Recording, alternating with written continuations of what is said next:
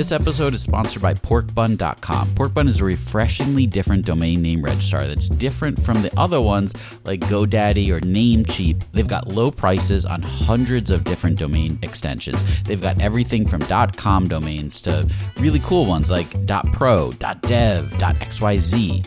Every domain name at Porkbun comes with tons of freebies too, like SSL certificate, WHOIS privacy, DNS, URL forwarding, and hosting trials. Because why pay for things that should be free, right?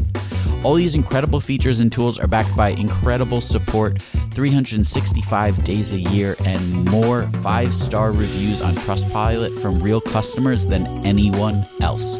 Look, you can get $1 off your next domain name from Porkbun and see why they're the best domain name registrar around by using our code. Just go to porkbun.com/rocketshipfm24. That's porkbun, porkbun.com/rocketshipfm24. You'll save $1 on your next domain. As artificial intelligence continues to revolutionize our world, there's a critical conversation that we can't ignore: AI safety and security. And that's where HackerOne's AI red teaming comes into play, rigorously testing AI models to prevent them from being misled or exploited.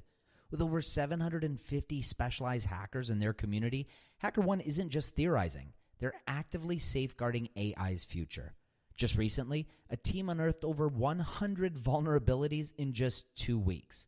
So whether you're at the helm of a startup or steering product innovation at a large organization, it's time to prioritize AI security.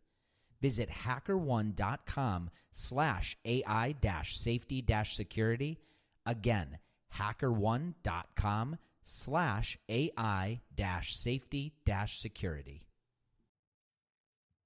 When we started this season of Rocketship.fm on Workplace Confessions, we expected most of the confessions would be, product confessions. This is, after all, a podcast for entrepreneurs and product people. So that would make sense. You're right.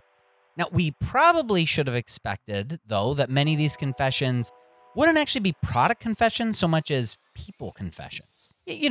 Confessions about, dealing with people. Because let's face it, if you think of the stress and anxiety that your work brings you, no matter what company you're working for, no matter what industry you're in, chances are, a lot of times, anxiety kind of boils down to people, doesn't it? Yeah. So I take it today's workplace confessions are more people-related then, yes. The first one is definitely related to people, but I don't want to get too far ahead of ourselves. We'll get into the details and get into today's workplace confessions right after this intro. Welcome to Rocketship.fm. Rocketship FM is produced in partnership with Product Collective. We're your hosts, Michael Sacca and Mike Belcito. So the first confession is more of a people confession. I think we could definitely call it a people confession. It's an interesting situation that somebody happened to find themselves in, which has very little to do with the product itself, but more on their interactions with somebody at the company. Well, I think you're doing a great job in building up the suspense and intrigue here. You know what? I'm actually trying.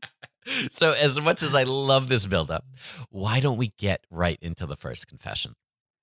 All right, let's do that because this one is stressing me out. Okay. No more buildup. Just do it. All right. Okay. All right. Here's the confession, and I'm going to call this one Crossing the Line. A couple of months after the pandemic was taking its toll, I was laid off from the product manager role I had at a large e-commerce company. It was a bummer, as there were definitely some great people there, and I felt like I was doing solid work.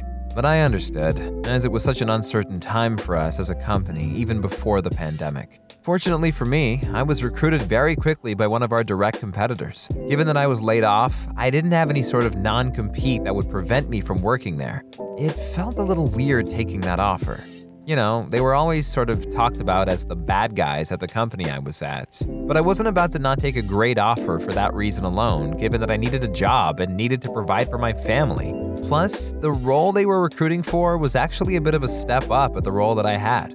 I'd have a bit more responsibility and would be making a decent amount more in compensation. I've now been there for 3 months, and it's mostly been a good experience. I feel like I'm settled in with my product team and have a good working relationship with my manager. But her manager, it's starting to get a little weird. My boss, she reports up to a general manager of our business unit. And once he realized that I work for the company's direct competitor, he started to really try to dig. At first, he'd make comments in passing about me being the secret weapon to beating them.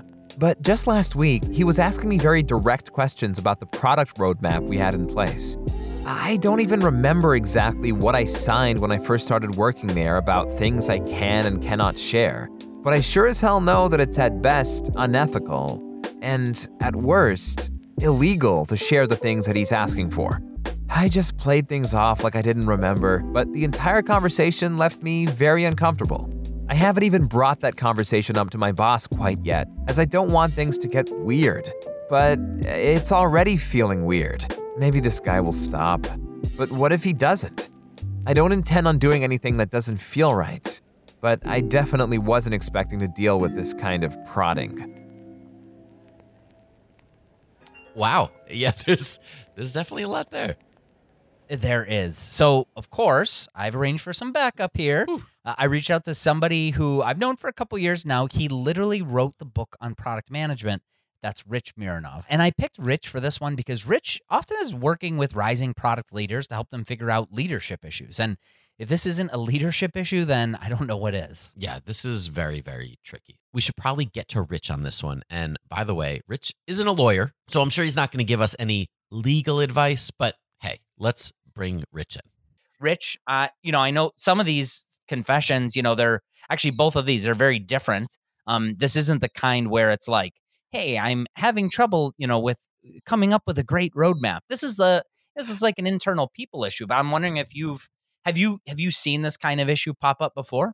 I have. I don't think it's that infrequent. I think it's very serious, but not as unusual as we would like it to be, I think.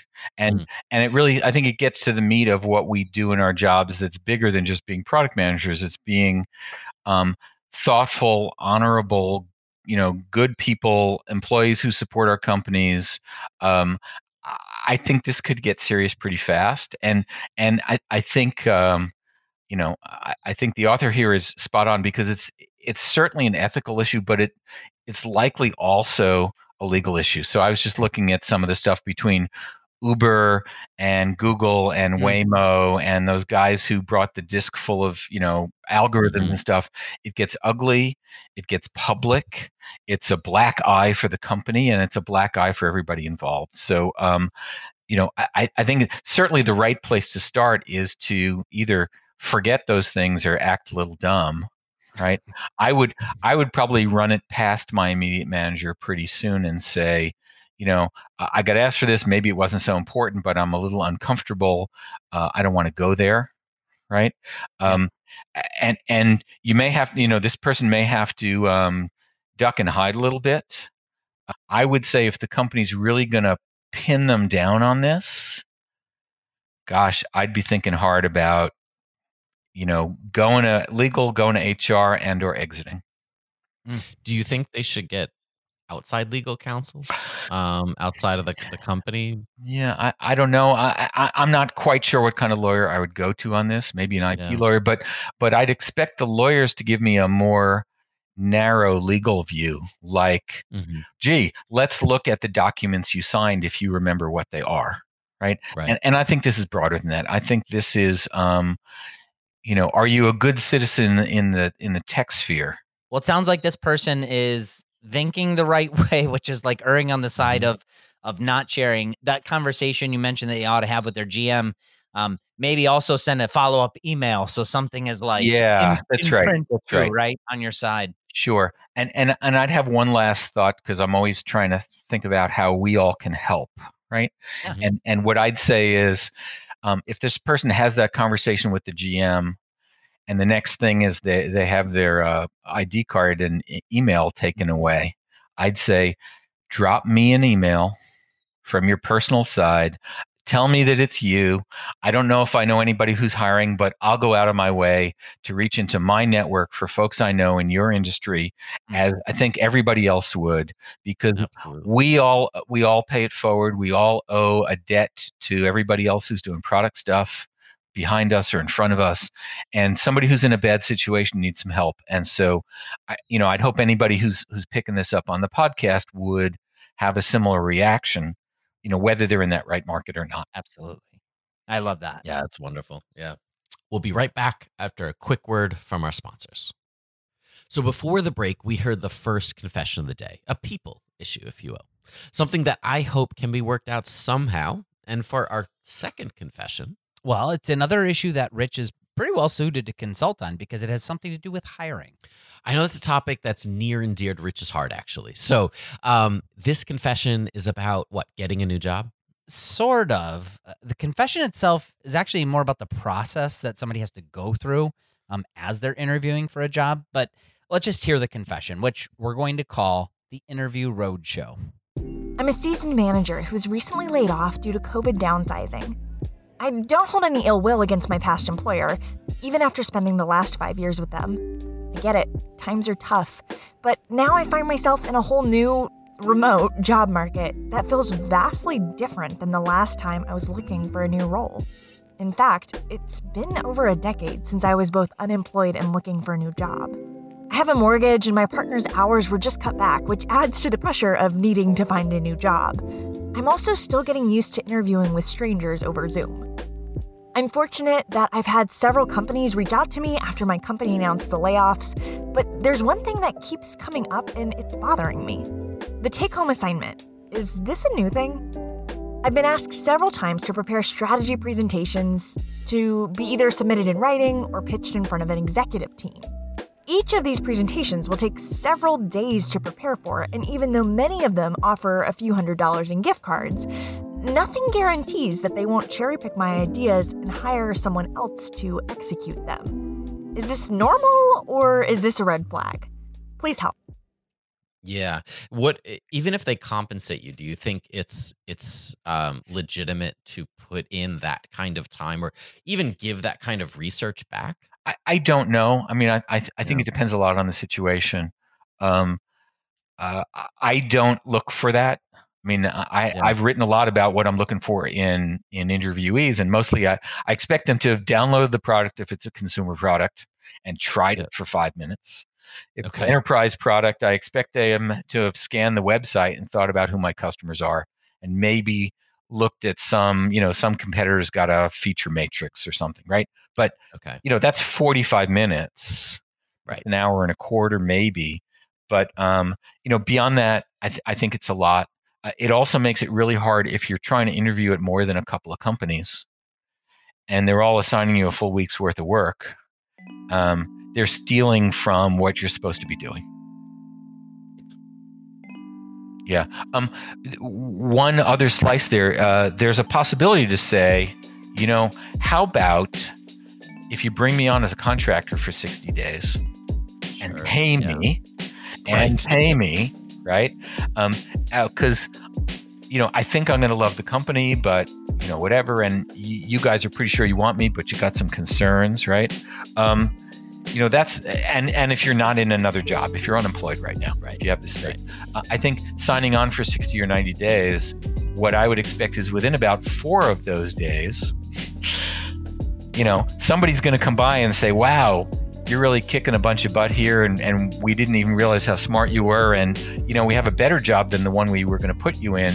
Can we hire you full time today? I like that a lot. What are those red flags that you're looking for in an interview? I think they vary a lot, but a few things that come up, right? So one is, and some folks love this, but I'm not a fan of the 2-on-1 and 3-on-1 and 4-on-1 interviews. That feels punitive to me. That feels like, you're trying to get through your doctoral thesis and whatever. There are some companies that handle candidates really badly. They get you in for an interview and then you don't hear about it back for 5 weeks, and then they're all excited again, which probably means they brought 2 other candidates in and made them offers and didn't get closes, right? If the folks you're interviewing with are in some way offensive or talk down to you, right? In this case, if you look at the board of directors and the executive team, and they all look the same, and maybe that's like gender and skin tone, but even if they all went to University of Michigan together, right? And I went someplace, I went to some B grade university. Like I have my bachelor's from Yale and my master's from Stanford, and neither of those is Michigan, so they're going to look down on me, right? I think we look for those kinds of signals. Some of it is whitewashing, it's painting, right? But if they're not bothering to do those things, that can be a hint. Yeah. Right. And then the other one that I think people are down on a lot is when they give you a really complicated assignment to do. So I'm all for doing that on the coding side where, they want 4 lines of Java or whatever they're writing, because there's a lot of people who just pretend to make that up.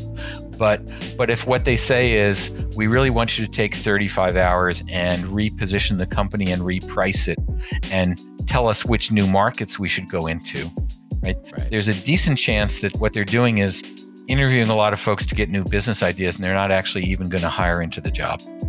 So I think everybody should do homework before they interview, and I usually expect an hour or 2 of download the product and read the website and check out Gartner if you have it or something. But if they're expecting me to put 12 hours in and not compensating me for that feels sort of punitive. And there might be 100 other good reasons to offset that. But again, that's a smell.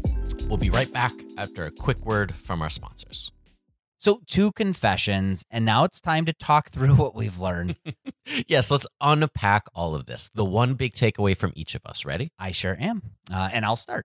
So for me, my big takeaway, it comes from the first confession we heard, crossing the line. For me, I keep thinking about how no matter how complex an issue is, we should never underestimate the value in trusting our gut.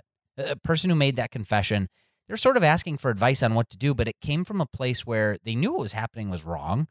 They knew they shouldn't just spill about their former employer. Those feelings inside of us when we know that something's wrong, we have to listen to that. We have to trust that intuition.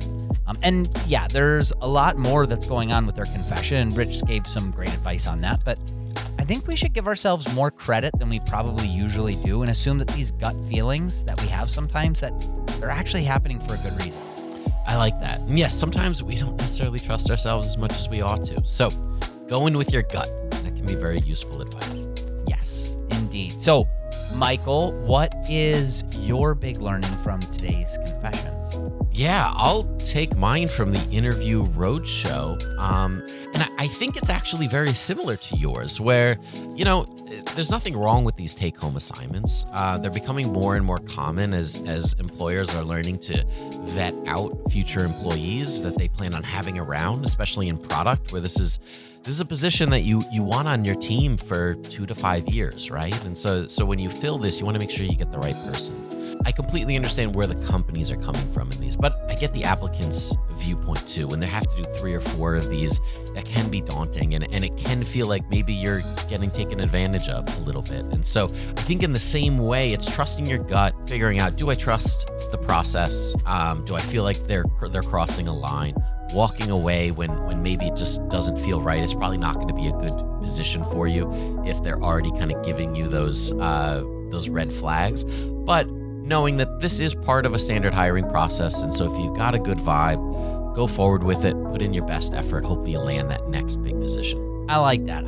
So today's episode's all about trusting your gut, it seems like. And I like that because I think we ought to do more of that. Sometimes we don't really trust ourselves, so we should trust ourselves more. All right, so next week, we have 2 more confessions to share. And by the way, if you have a confession that you want to tell the product world about, the business world about, you can do so in a completely anonymous way. As you see, we hire voice actors to portray these confessions, and you could let us know. So email us at team@rocketship.fm. Again, that's team@rocketship.fm. and we hope to hear from you soon. Thank you so much for listening to Rocketship.fm. It is your support that keeps the show going. If you can, take a second and leave us a review wherever you listen to podcasts. It helps out the show so much. We're also part of the Podglomerate Network, and if you'd like to listen to more great shows from the Podglomerate, go to thepodglomerate.com to see the full show listings. Rocketship.fm is produced in partnership with Product Collective, a community for product people. Go to productcollective.com and get access to our weekly newsletter, live video interviews, Slack community, product job board, and a whole lot more. Again, just go to productcollective.com.